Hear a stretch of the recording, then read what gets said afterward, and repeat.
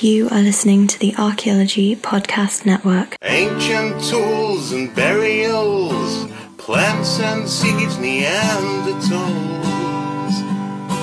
All these things we make no apology are the study of archaeology. But we don't do dinosaurs, no we don't do dinosaurs. Welcome to the Archaeological Fantasies Podcast, episode 40. I'm your host, Sarah, with my co-host, Ken Fader. And today we have special guest, Nicholas Bellatoni, and he's going to talk to us about JB the Vampire and all the fun things that they used to do to get rid of tuberculosis back in the 19th century. Get ready to think critically. Blokes you will see are a staple of archaeology. But we don't do dinosaurs. No, we don't do dinosaurs. No, we don't do dinosaurs. Hey everyone, and welcome back to the Archaeological Fantasies Podcast. I'm Sarah. Ken, how's it going? Things are going splendidly, Sarah. It's like summer in New England. It's had to be pushing 90 degrees the last couple of days. So we went from winter to midsummer in like a week. I like that you guys think 73 is winter.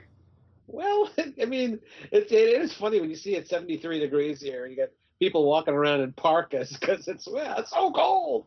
But we never dress appropriately in New England. It's all right. That's New England. And today we have a special guest. We have Nicholas Bellatoni with us. He is the emeritus state archaeologist for Connecticut, which means he is the retired state archaeologist from Connecticut. Hey, Nick, how are you? Good. Thanks for having me on. Yeah. So people would say that Nick is retired, but nobody would ever describe Nick as retiring. He's an active guy. Nick became, how many years ago did you become a state archaeologist, Nick? Well, I was a state archaeologist up at UConn for 27 years. So, in the late 80s. It was one of the best decisions, absolutely, that we all made. I was part of that committee that decided. Right. And Nick, you still owe me some money for voting for you, I think. That's awesome. There were so many of you on that committee. I can't get to all of you. You're coming up, I think, in 2018. All right. I'll hang in there.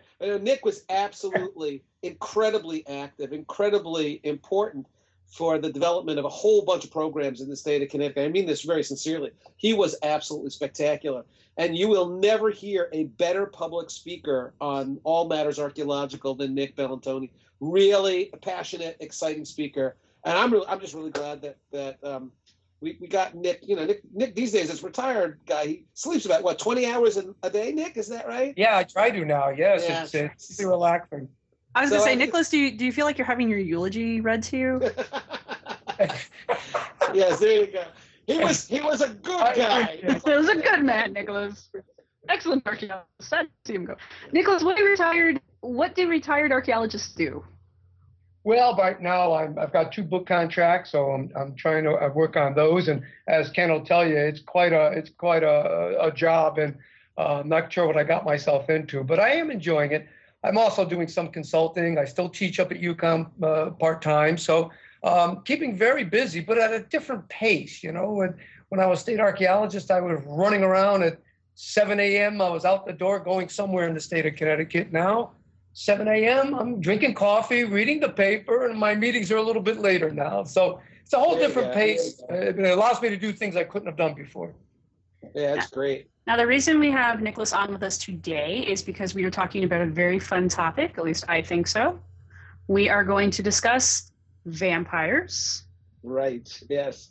I mean, I thought it was really appropriate. I mean, here we are, this Archaeological Fantasies podcast, where we're talking about all this fake stuff relating to archaeology, all this nonsense. But some of the stories that archaeologists have to tell about their research are every bit as bizarre, as Jeb Card would call it, spooky, as the fake stuff. And this is real deal stuff. This is a story of Nick's excavation of what turned out to be the actual burials of vampires. Well, I'm kind of exaggerating a little bit. No, you're really not, though. They really were vampires as far as the people who buried them were concerned. Yeah. So, Nick, let's just kind of hand it over to you. I will ask some general questions. But first, why don't you tell our audience how did this thing come to your attention in the first place? I mean, somebody didn't call up your office and say, Dr. Bellantoni, we've got vampires in our backyard. So what exactly happened? No, but the state police and the medical examiner's office called me because a colonial graveyard, a family burial ground in Griswold, Connecticut, was kind of accidentally uncovered by a sand and gravel operation. And actually, it happened like this. They stopped work on a Friday. Saturday, there was a light rain. On Sunday, two 10-year-old boys came to the gravel pit to play and have a good old time, sliding down the slopes. And, well, one slide down, two skulls dislodged and tumbled down the hill with the boys. And they freaked right out, you know. And one kid goes running home to his mother, Mama, there's skulls in the gravel pit. And she says, get out of here, you watch too much television. So the kid went back to the gravel pit, picked up the skull, and brought it home to her. Which, that sounds like something a 10-year-old would do. Absolutely. So she did, after she bounced off the wall, of course, she called the police. And the police came down and roped it off as a crime scene and sent the skulls to the medical examiner's office in Farmington. They gave me the call when they realized that these were not part of a modern criminal investigation, but in fact, the bone was old. There were cortical loss, and you could see decomposition. So they realized it was old, and by state statutes, they turned the investigation over to the state archaeologist. So really what happened was I was put in a position to rescue, if you will, a colonial era burying ground that was literally collapsing off a gravel bank. And that's when we came upon one of the burials that turned out to be quite unusual, actually. Right.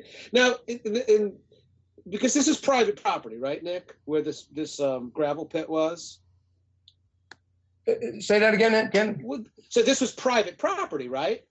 Yes, it was. As a matter of fact, yes, it was a sand and gravel operation, mining.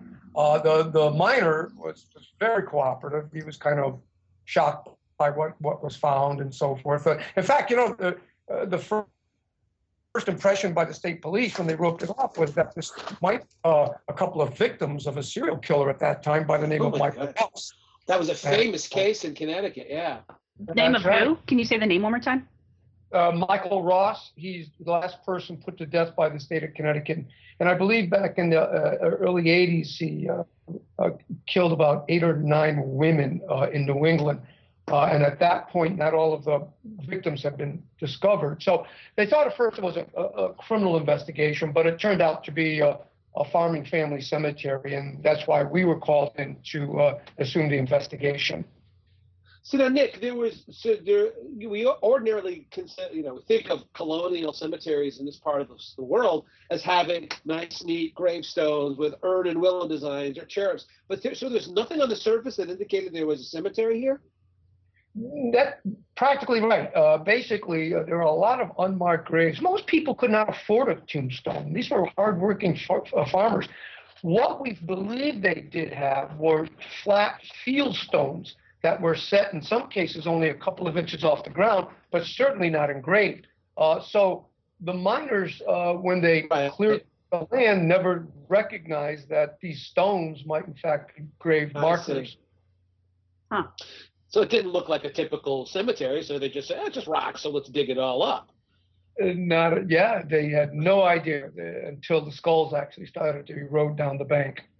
So initially, this starts off as a salvage operation, right? You know, you say, well, we'll get some people in there, we'll excavate these burials, and then rebury them. So what was so strange about these graves as you uncovered them?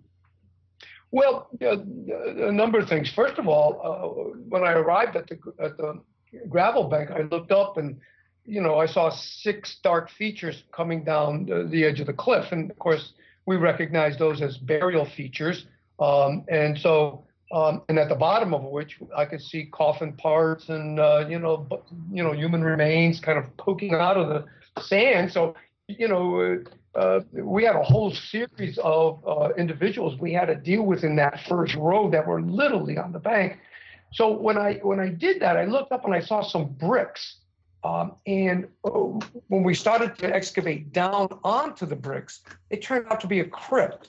And inside was a coffin that had been laid down, row of bricks built around it, with flat field stones enclosing it in the crypt form. When I opened the stone to look down onto the coffin lid, I could see that the coffin was wooden and painted black, and they had hammered brass tacks into the lid of the coffin in the initials of the person laying there and their age of death. I wasn't too thrilled because the initials were NB, and those are my initials. This sounds like this has got to be a movie. This has got to be a made-for-TV movie with like Ed and Lorraine Warren, and you're the guy in the coffin, and you don't. Oh my gosh! Well, I have a question about the tax. I have a question about the tax. Is that a normal thing, or was that something unusual? No, that was a funerary, option, if you will, for coffins in the late 18th, early 19th century. You get into the 1830s, 1840s, they start switching to nameplates on the coffins to identify. So there's nothing up to this point to make you. There's nothing up to this point to make you think there's anything unusual going on yet. No, other than my initials. That's enough. Well, yeah. But, yes, no. At this point, this is pretty normal stuff, and it turned out the individual underneath was 13 years old, based on the tax number, and of course, when we did the forensic analysis of that individual, it corresponded to the forensic work corresponded. So it was a young teenager. Yeah, young teenager. Next to him was another burial. The initials on her coffin were IB, and she was not in a crypt. But next to her was an adult male in a stone-lined coffin where they set flat field stones on end and bridged them, if you will, arched them to enclose the coffin. And the initials on his coffin were JB55, an adult male, 55 years of age. So we think we have a nuclear family there. Sure. Where, a husband and wife and adolescent, probably a son. So JB is our interesting character because when I first saw those stones coming out, I went along the edge of the gravel bank, and it was eroding, the part of the arch at the head was open. So I peered in and looked, and instead of seeing the back of the skull that I expected to see coming from that angle, the skull was facing me. And I thought that was quite odd because of the fact that, he should be laying on his back with his head, on the back, so facing outward. So I thought that was unusual. When we started excavating down onto JB's crypt, I found two skeletal elements on top of the stones. That was it was a lumbar vertebrae and a lower arm bone, an ulna. And I said to myself, gee, this guy's supposed to be inside the crypt. Why am I finding bones outside the crypt? And when we opened up the stone arch at the foot of the coffin, there was the feet in perfect anatomical position along with the shin or tibia. But then as we continued to open up the crypt and moved up to where the thigh bones or the femurs should be, they were missing. And as we continued to do this, we found the femurs have been crossed over the chest area. They've been uprooted, crossed over the chest area, and the skull was clearly at this point deliberately decapitated. And the rib bones showed that he had been violated and so forth. Looking at the bones, if you will, the leg bones, the femurs, we could see a fracture that occurred. And based on the signature of that fracture, I'm assuming that this action occurred probably 4 to 5 years after this guy died. So they dug him up? They dug him up. He was given a good Christian burial to begin with. 4 or 5 years later, they came back, dug into him, rearranged his bones, decapitated him, and closed it all back up again. Huh. So they didn't like this guy very much. Yeah, that's awful. Well, the thing we were totally befuddled. We had no clue as to what we were looking at here. And, my first hypothesis was vandalism, that they went in and, took something from this guy. But, as you know, Ken, you can't use negative evidence in archaeology. If it's not there, it's not there. And you can't invent it. So, and besides that, and all the other graves that we excavated, and there were a total of 30 of them, none of them had any material culture in them at all. No funerary objects. In fact, the only thing we found were shroud pins. So there was nothing to indicate that this guy should have had anything. And plus, if they were going to vandalize, steal a ring or whatever, they didn't have to rearrange this guy like this. We were really at a loss to explain this archaeological anomaly. And then one of the crew said to me, well, have you ever heard the story of the Jewett City vampire? And of course, I had not heard that story. And I said, I'd appreciate it if you told me. So I'm going to tell you. Jewett City is another town in Connecticut. The Jewett City is actually a part of Griswold. It's a little industrial town by the mills and along the Quinebaug River. Started really probably in the late 18th, early 19th century. But it's a little town, mill town, within, and actually about 2 miles from where we found J.B.'s grave in that cemetery. So here's the story. In the 1850s, a family by the name of Ray is going through some stress due to tuberculosis, or what they called back then consumption. Tuberculosis was the biggest killer of adult Americans prior to the Civil War. And so what ended up happening was it was epidemic in New England. Nobody understood germ theory. They didn't understand how diseases were transmitted. So what ended up happening is when they couldn't explain the diseases, one option was that maybe it was the dead that died of these diseases that remained undead in their graves and could transmit the disease to living family members. In the Ray family, a son dies in 1849. The father, Horace Ray, dies in 1851. A second son dies of tuberculosis in 1853. By 1854, a third son has contracted the disease and he's dying. And the family is in panic.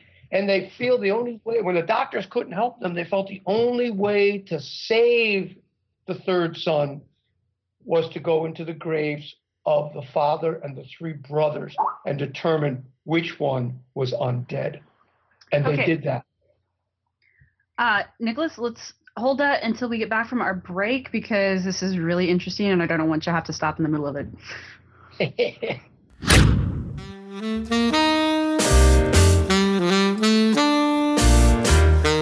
Telling a different story to the traditional lines of archaeology, the Anarchaeologist podcast seeks the stories and ideas that are often overlooked or not considered real archaeology. Video games, anarchism, and archaeology in the middle of hostile areas. Host Tristan doesn't search under the rocks. He destroys them. Available on iTunes every fortnight.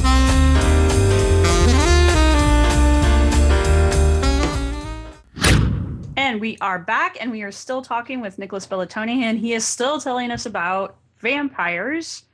I interrupted you in the middle of your story about the Ray family, and I think they had just gotten to the point where they had to go to the graveyard. Yes, well, basically, again, what happened was they were unsure as to how diseases were being spread, and when the doctors couldn't help them, the churches couldn't help them. One folk remedy was that the dead who died of those diseases were capable of leaving the housing of their graves and thus spreading the disease to living family members. So they went to the cemetery to dig into the 2 brothers and the father. They found the last brother to die still had, his heart had not totally decomposed. It was kind of cakey. And they took that to be a sign that he was still alive. And as a result, they broke into his chest cavity, removed his heart, and burned it on the blacksmith's anvil, and then dug them back up with the idea of saving saving the brother that had just contracted the disease. But in fact, he would die 6 months later.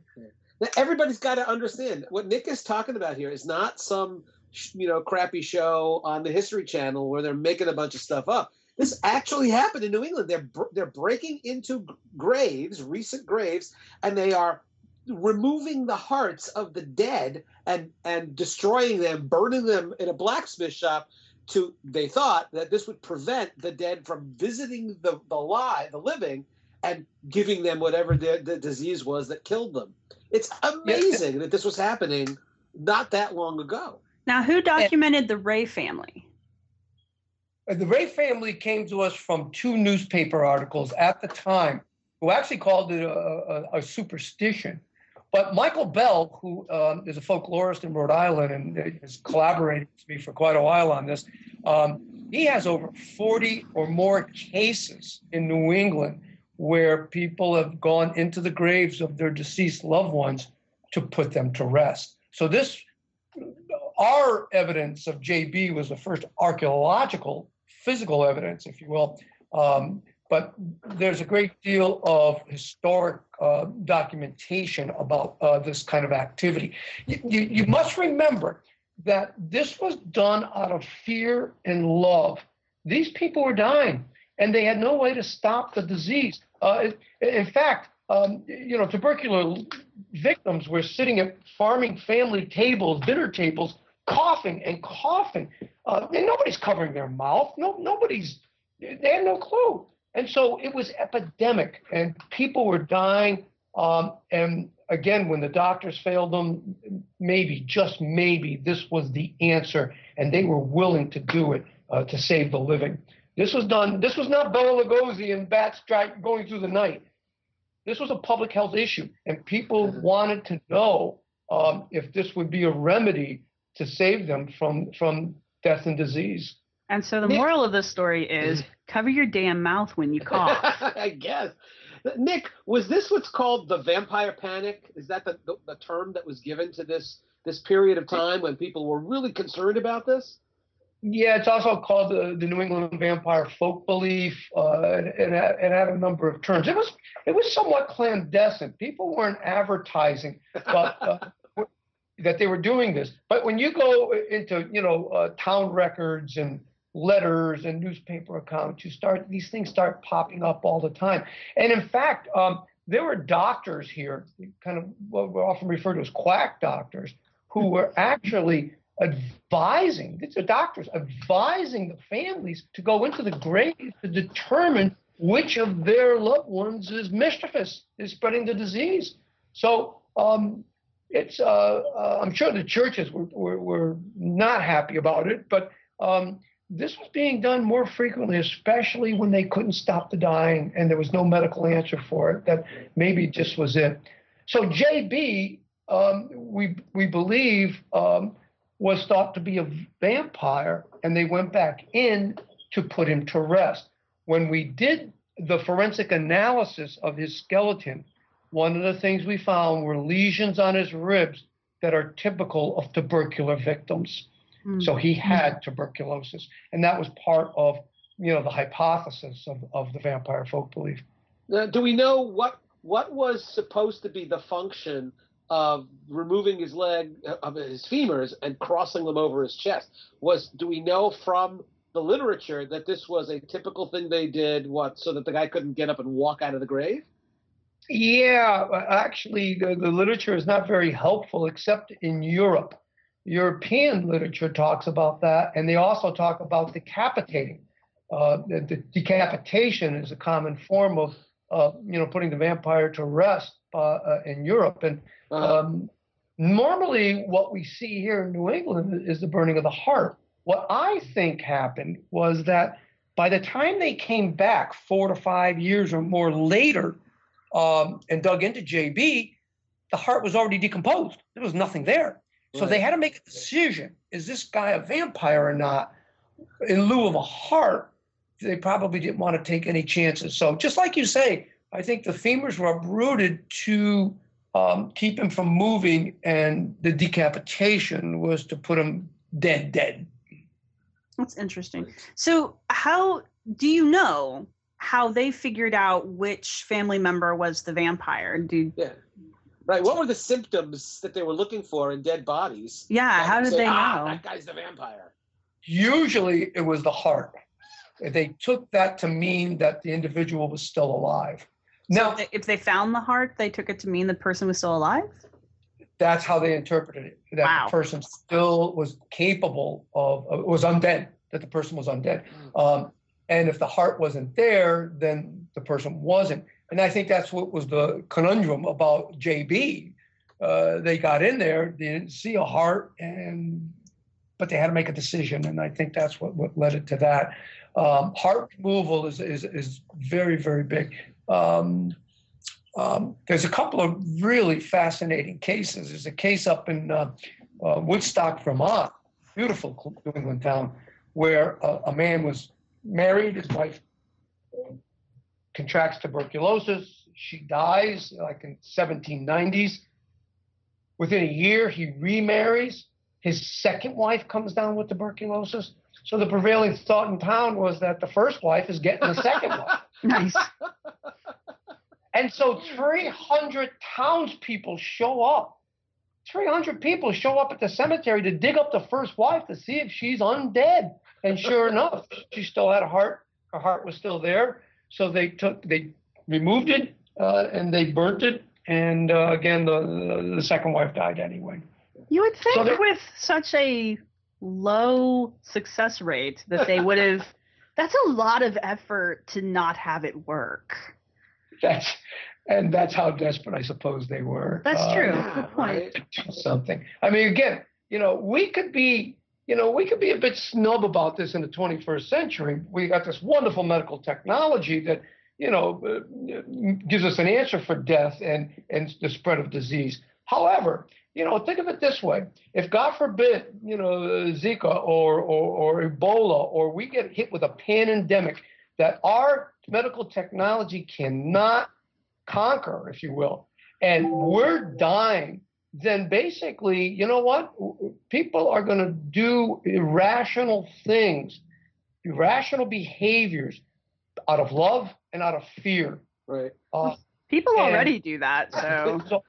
That's what this was all about. But it's an important point that you made before, Nick. As irrational as it was, if physicians are recommending to patients, you know what, you really ought to think about digging up your loved one and burning their heart because they're giving you these diseases. In a sense, that's not irrational. The doctor, he's the expert. He's the one who should know. And so you take the advice of your doctor. Yeah, no, that's exactly what was happening in some cases. We have one account where in Rhode Island where a man goes to the town because his daughter's buried in a town cemetery. He goes to the town and he requests permission to exhume her to conduct an experiment. And of course, the experiment is to determine whether she's undead or not. Uh-huh. Wow. Now, I know very little about vampires, but the typical scenario is you open the grave, you open the tomb, and if their nails are still growing or there's there fluids coming from their mouths that they're actually ingesting blood, those are all folk beliefs, and there are explanations for those that have nothing to do with vampirism. Was that part of the vampire epidemic? Were they looking for people whose fingernails were still growing or hair was still growing? No, they weren't exactly looking for that, but depending on the timing when they opened these coffins up, if it wasn't that long after death, what they would see were changes in the corpse that they buried. In other words, just like you say, they refer to fingernails as being longer, hair growing, and as you say, fluids are sometimes forced out of the mouth. Now we know those fluids are forced out because of decomposition or post-decomposition gases, and your fingernails can't grow after death, but the skin around them recedes, giving an impression of being longer. The same with your scalp. The skin recedes, and it looks like scalp is longer. So when they opened up the graves and they looked at this, these people were still living. Their hair is growing and their fingernails are growing. Oh, my God. And they've got blood coming out of their mouth, suggesting they're feeding. and they're bloated. So those physical changes that we can explain today were sometimes felt to be because the individual was still alive. Right, right. And of course, the progression of something like tuberculosis, Nick, that's a pretty slow progression, right? The people get sicker and sicker over a long period of time. There's more and more pallor, more and more lethargy, and that fits, the notion that somebody is coming every night and draining you of your life forces, but it happens over a long period of time. So yeah. That's exactly right. And that's why it was called consumption, because you were being consumed. And again, you still ate, but you got thinner and thinner, pallor, just as you say. It was like somebody was sucking the life out of you. Right, and that's right. how you interpreted it. So this folklorist you've been working with has documented 40 cases of this? Yeah, if not more now. If you really want to read a good book, Michael Bell's The New England Vampire Food for the Dead. It's called Food for the Dead, on the trail of the New England Vampire. And he does a chapter on our discovery of JB. It was just reprinted, I should say, by Wesleyan University Press. So if you're looking for it, it is the text for understanding the New England vampire folk belief. And what's the period of time? Remind us. What's the period of time that this is actively happening in New England? Well, it's primarily a 19th century phenomena, and that's, of course, coincides with tuberculosis being epidemic. He has found accounts going back to the 1770s, and some now even into the 20th century. Primarily talking about a 19th century phenomena. By the time we get to the end of the 19th century, we really start getting a better scientific answer for tuberculosis. Mm-hmm. A doctor by the name of Robert Koch finds the microbacteria, and then sanitariums start to develop, where people are sometimes brought to the ocean, felt that ocean air was good for tubercular victims. Connecticut had a number of tubercular hospitals along our coast, some of which are still standing. So we start getting a more scientific answer to tuberculosis. But now, go ahead. Go ahead.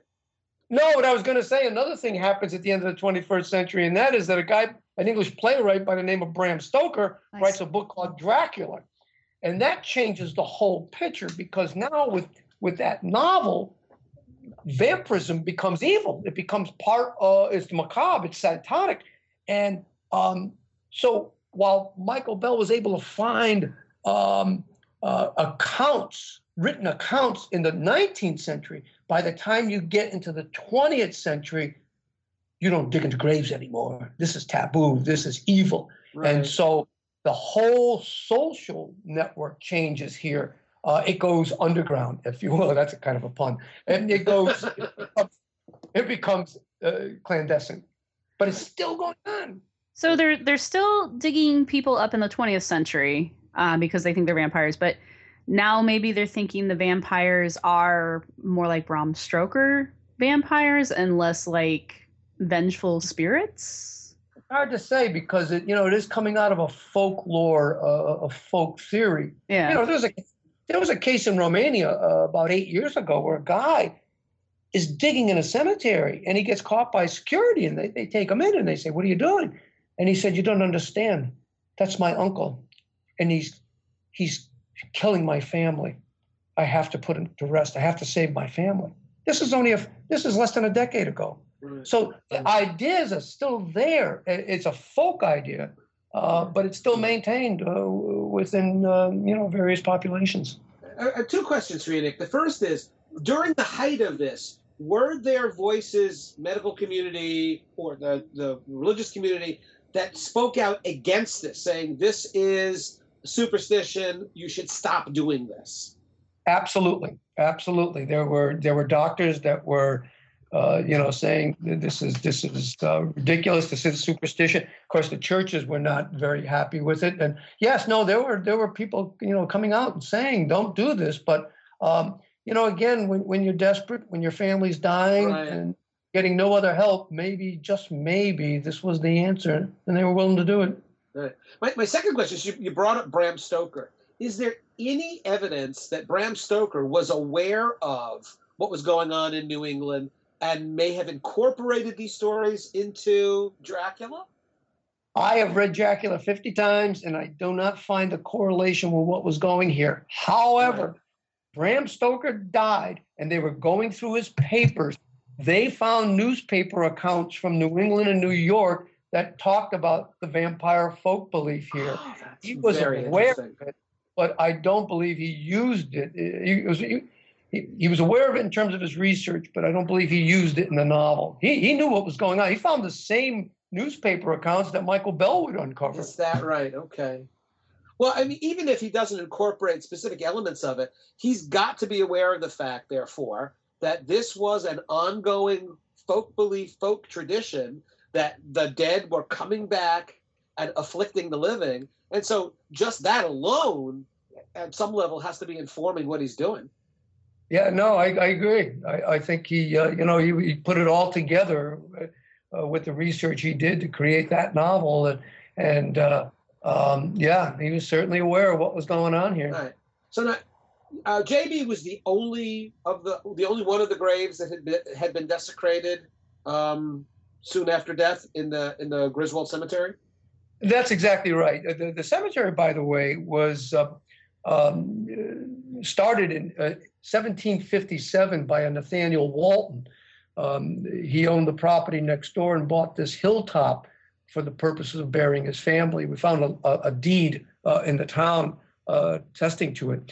But Walton leaves, the Fulton family leaves Griswold around 1805. They head out to Ohio when, the Ohio Valley was opening up, and part of that, migration of Connecticut folks out to the Western Preserve.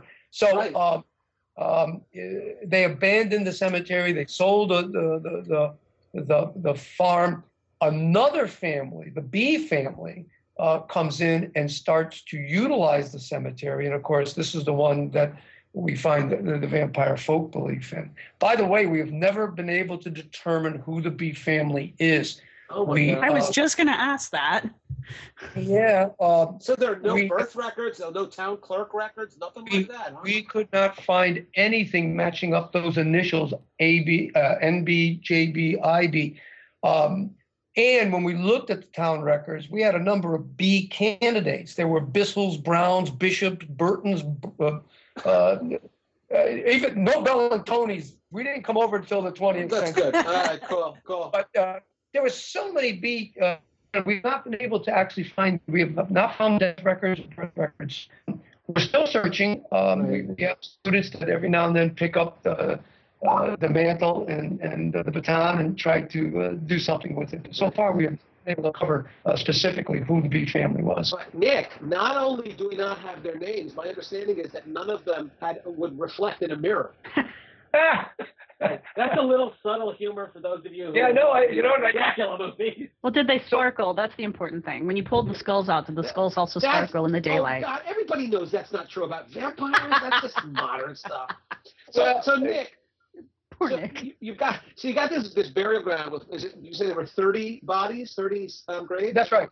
And did you excavate all of them? Oh, we had to. Yes, they had to be relocated. At that point, there was nothing we could do other than to remove them and rebury them in another colonial cemetery that was marked in the town of Griswold. But they had to be removed from the gravel. Just a little. Hang on, Ken. Okay. Let's go to break real quick, and when we come back, we will finish grilling Nick about vampires. Soupcast is just the audio from select episodes at the YouTube channel of ArchaeoSoup Productions. Mr. Soup brings you a clear understanding of the past in order to truly understand the world around us. Check out Soupcast at www.archaeologypodcastnetwork.com/Soupcast. Now let's get back to the show. And we're back, and we are still here with Nicholas Bellatoni, and we are still talking about vampires. Ken, what were you getting ready to ask right before I cut you off? I have a question, but first I was going to mention something that people might not be aware of. Nick mentioned this notion of, what is it, the Western Preserve? So that Connecticut and Massachusetts their Western preserve was in what is today Ohio. And I think it was after the Rev War that they... Now, hang on. What's the Western Preserve? Oh, well, the Western Preserve was a migration of Connecticut folks that went out to Ohio to farm that less stony, flatter soil. When the king gave us the charter in the 17th century to create the colony of Connecticut, the charter stipulated, kind of latitude on the globe that we house, but they didn't understand longitude. And the way the grant was interpreted is that Connecticut owned all the land literally across the continent to the Pacific Ocean. We want it back. This thin line going all the way across the continent. So when Ohio opened up, Connecticut folks were starting to say, hey, that's our land by the King's grant.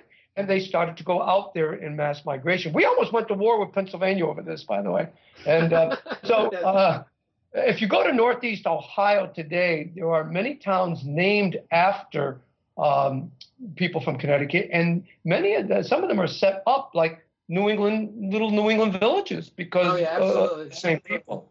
The best story about that I have, by the way, is there was a young man by the name of Moses Cleveland who came from Canterbury, Connecticut, a small town in the eastern part of the state, also on the Quinnipiac River. And he went out to Ohio with a group of people and settled in a little hamlet, if you will. They started a little village by the lake. And we have a letter from him where he writes back to his family. He said, my biggest wish is someday Cleveland will become as big as Canterbury. Little did he know he'd have the Rock and Roll Hall of Fame. How can you know no that? kidding, right? Yeah. But that was the Waltons of our cemetery were part of that migration. Yeah, I've been to. There's a town in eastern Ohio called Marietta, which happens to have the cemetery mound in it, which is in my 50 Sites book. I've got to get that plug in, right? But if you walk around that cemetery, it's filled with gravestones that look like they came out of Massachusetts or Connecticut. And on the individual gravestones, person after person, these were all Revolutionary War veterans and their families from Massachusetts and Connecticut who had moved out to the Western Preserve and had established a town. And gravestone after gravestone talks about born in Boston, born in Hartford. And it's as if you took a whole subset of New Englanders and moved them en masse to the wide open spaces of, yes, the Western territories, which was Ohio. That's right. That's it. It was quite a movement. And a lot of people here thought that the farms were going to fall apart because of everyone moving. But what ended up happening is a lot of the farmers started to buy up land, so farms became bigger here because of the fact that their neighbors were moving off. Yeah. So, Nick, now you've got, as the state archaeologist, as a forensic specialist, you're excavating 30 graves. What happens to those bones? What was the eventual end of JB and NB and all the Bs and all the Waltons? What happened? Well, basically, part of my job also was to, when these discoveries are made, is to try to make an effort to find descendants. If they're Native American graves, we work with the tribes. But in this case, with the research we had of Nathaniel Walton, I started to network, if you will, with genealogical societies and historical societies. And we found Walton family members actually as far away as Nevada and California that were descended from Nathaniel Walton. And so I interacted with them about how the remains should be handled. And what ended up happening was they came to Connecticut, to Griswold, for a family reunion. And we had a reburial. The Waltons were part of the Congregational Church in Griswold. And Reverend Bynum performed a recommittal ceremony of Puritan tradition, and we reburied them laying next to each other as we archaeologically excavated. So everybody is in the same rows, laying next to the same people, and they were reinterred at another cemetery, but with a religious ceremony. So we try to do that for all remains. They're reburied according to the cultural prescriptions of the people involved. So you were able to find someone to rebury for the reburial that actually did a service in the style that it would have been done in the 19th century. That's right. The minister for the Congregational Church, Reverend Bynum, looked up his prayer book and did it as close as he could, I suppose. But yes, that's right. That's we pretty cool. Yeah. Kind of a difficult thing, though, for me, because as a state official, there is a separation of church and state, and I'm really not supposed to organize a religious activity of any kind. So I have to work through third parties to make sure it gets done. That's silly. It really is. But that's silly. I'm sorry. Nick, here's the major question. These 30 burials now reinterred at this spot. Are there permanent grave markers so that these poor bastards aren't going to get dug up again? Poor little guys. Actually, yes and no. They're not individual grave markers, but is there a family grave? This is a marker, but not a stone marker at this point. A stone marker was never put up, but it is the graves are in an established cemetery in Griswold, and they are mapped and marked within the town records. Well, now the actual question is, when you reinterred JB, did you put him back together, or did you put him in the way you found him? Leave it there to ask that back at all. You didn't put him back at all? The family gave permission for us to study him longer, and so he has not yet been reinterred. He's the only one that hasn't been reinterred yet. Wait. Nick, what family gave you permission? The Walton? Not the B family. I'm sorry, we don't know. But we discussed it with the Walton family because we wanted to be sure they were comfortable. I think that's pretty damn funny. And you can have him. He's fine. He's not one of those. Right. Now, it's an interesting question, though. Were the Waltons and this B family, were they contemporaries in Griswold? Did they live there at the same time? Do we know that? Well, the Waltons, Walton family did marry a Bennett. Married into the Nathaniel Bennett family. And if you had if I had a gun in my head, I would probably say they are Bennetts, but we do not know that. We don't have, we speculate, but we do not know that. But we do know that they intermarried with a family called Bennett. So it is possible that that's the family, but we can't prove that. I mean, it's like a 1 in a million shot that somewhere in a Walton descendant there's an old diary or something like that where they talk about the trials and tribulations of the Bennett family because they're dying in great numbers, and that would confirm it for you. But of course, the odds are long against finding anything like that. So one of the things we were able to do with JB is a series of other tests now to learn more about him. And we were able to extract DNA from his skeleton. Now, what that allows us is markers that we can now use were we to get a family candidate to compare up and see if we can actually nail it down. So we're hoping that the DNA will help us find the B family. That's incredibly cool. I have a question, though. How long are you guys... Okay, what are you hoping to get out of JB, studying him, his remains, I guess? And how long are you guys going to keep him? Well, basically, the remains were... we worked with some colleagues down at the Armed Forces Institute of Pathology at Walter Reed Hospital, and so his remains were sent down there. We have done 2 sets of DNA analysis, but no, we're getting close, and...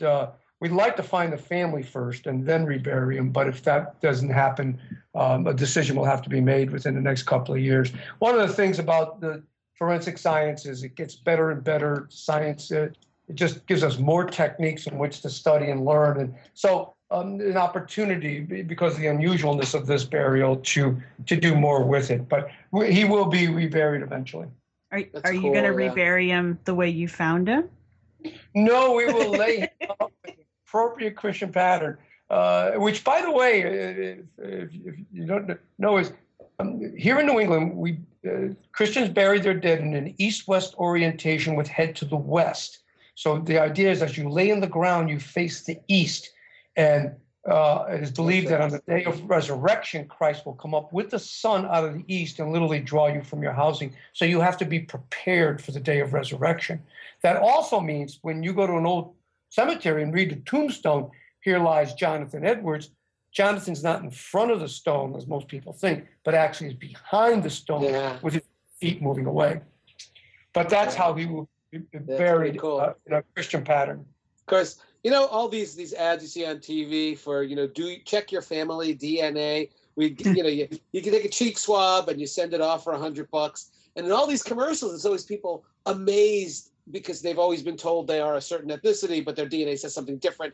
And there's one woman who says, I always thought I was Irish, but in fact, I'm Native American. What I don't want to hear, Nick, is that you look at this guy's DNA and he turns out to be like from Romania. And so he really is a vampire from Romania. Is there vampire DNA? Because then you could just, put his DNA out there, let people cheek swab it, and then I'm a vampire. I didn't know. That's your ethnicity.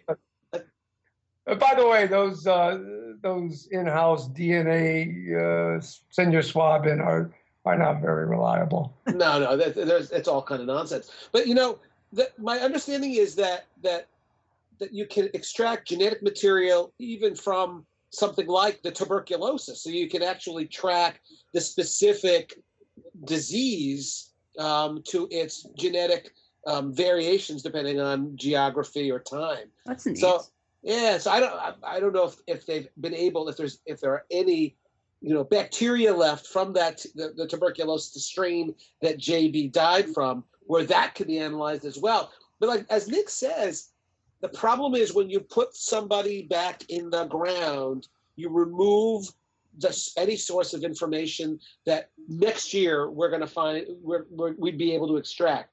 And I understand this is a very sensitive issue, and this is beyond the scope of this conversation. But it does mean we lose stuff when people go back in the ground. People can have my bones forever. It's fine. Do whatever you want with them. But exactly right.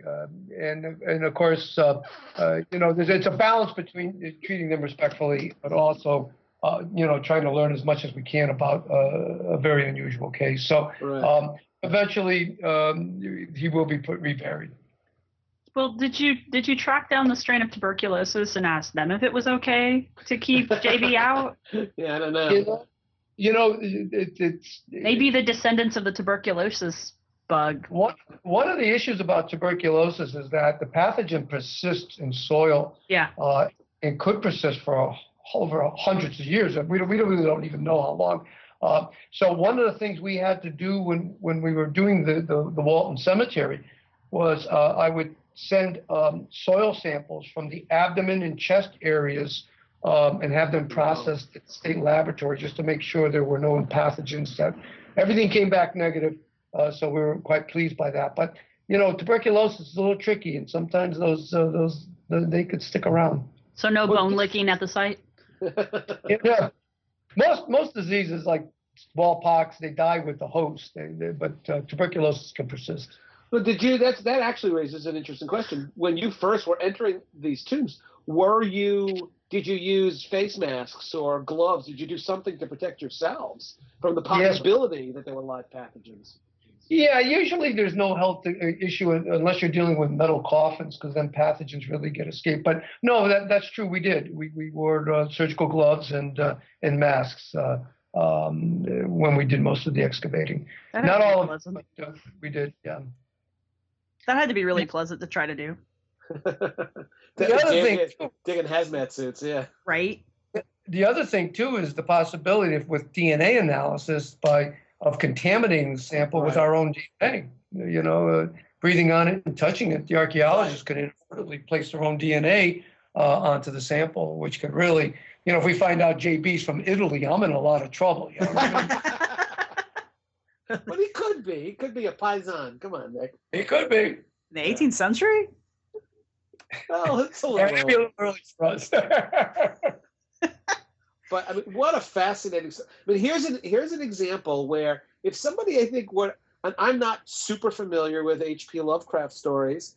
I know a couple of them, but this is the kind of story that if somebody gave me an outline, I would say, well, that sounds like a Lovecraft story. But in fact, it's really what happened. There really were people who, their folk interpretation of tuberculosis epidemics was that there were walking dead who were spreading those pathogens and spreading those diseases to their family members. And it made sense because the family members were the ones getting sick because they were the ones who had been in such close proximity to somebody who had the disease. Right. So it's an incredibly cool story and a cool example of how a sane archaeological investigation is open to all kinds of interesting interpretations, and these guys actually solve this mystery.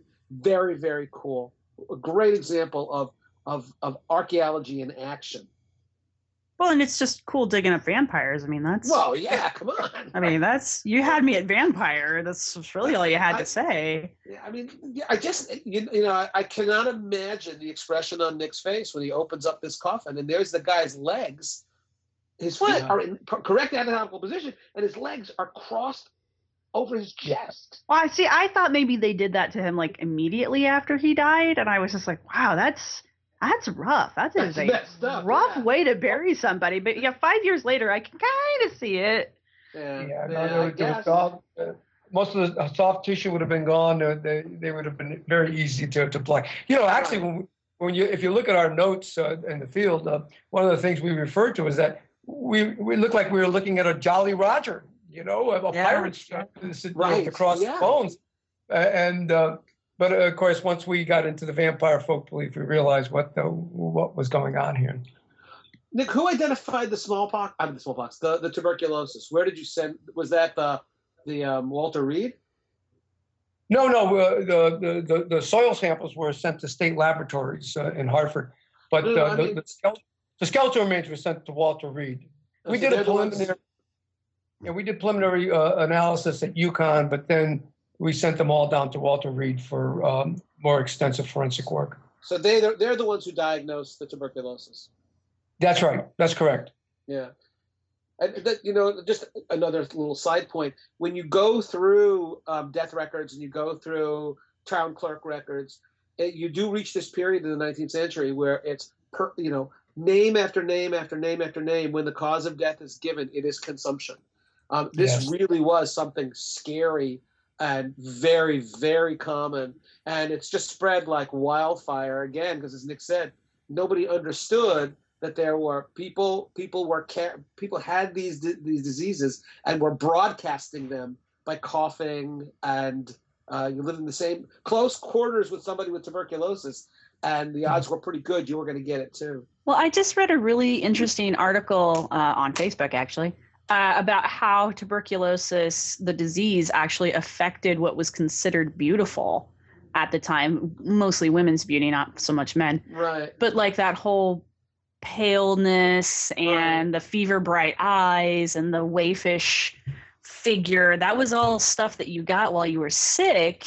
And tuberculosis was apparently so common, especially among the wealthy, that they just decided that was pretty. And so women were going out of their way to make themselves look like they had an illness. I mean, I don't think that they were logically doing that. They were just like, this person's pretty. I'm going to look like her. Oh, she's dying of tuberculosis. Oh, well. But it was also considered very romantic to die from tuberculosis. It was the way to go. That's right. And you look at all the Gothic and Romantic writers of the early 19th century. They all wanted, or in some cases they did, contract tuberculosis. There was a concept of that beauty. Yeah.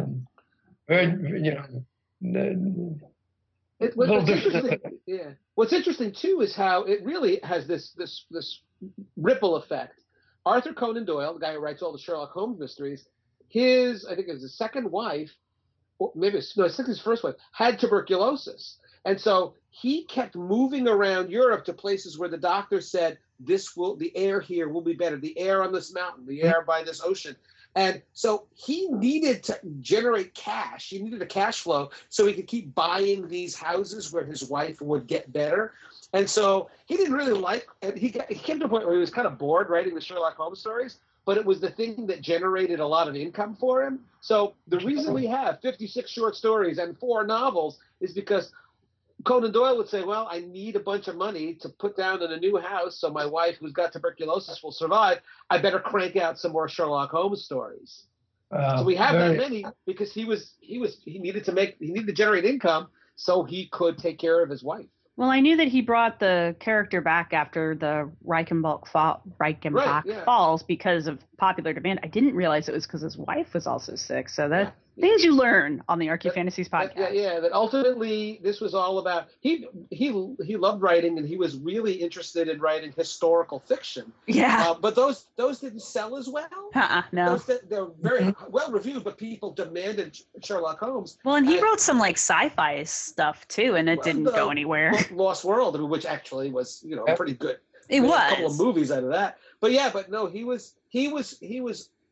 certainly understood that for him to make a lot of money, the money in the Sherlock Holmes stories was much, much greater than anything he could do with historical fiction. And so I think he grudgingly went back to Sherlock Holmes because he needed the cash to take care of his wife.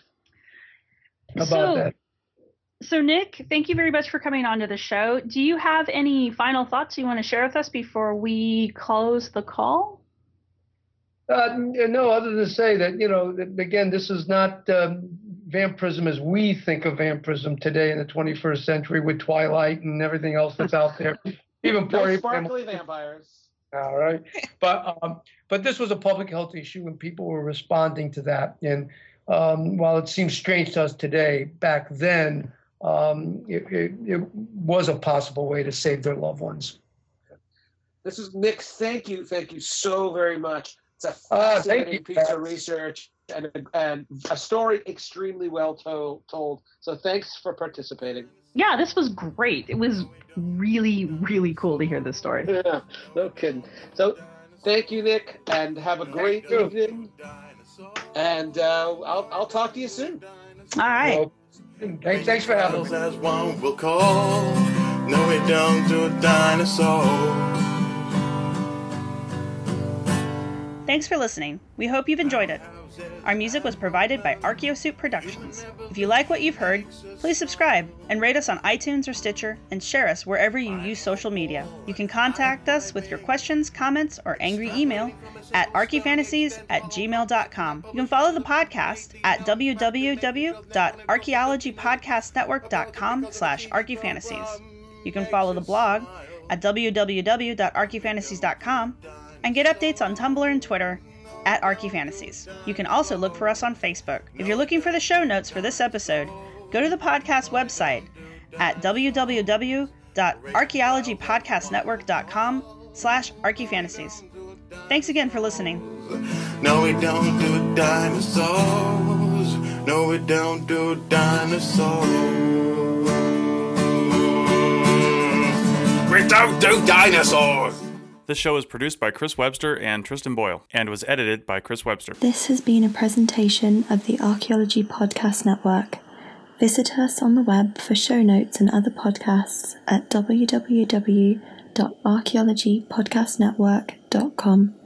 Contact us at chris@archaeologypodcastnetwork.com.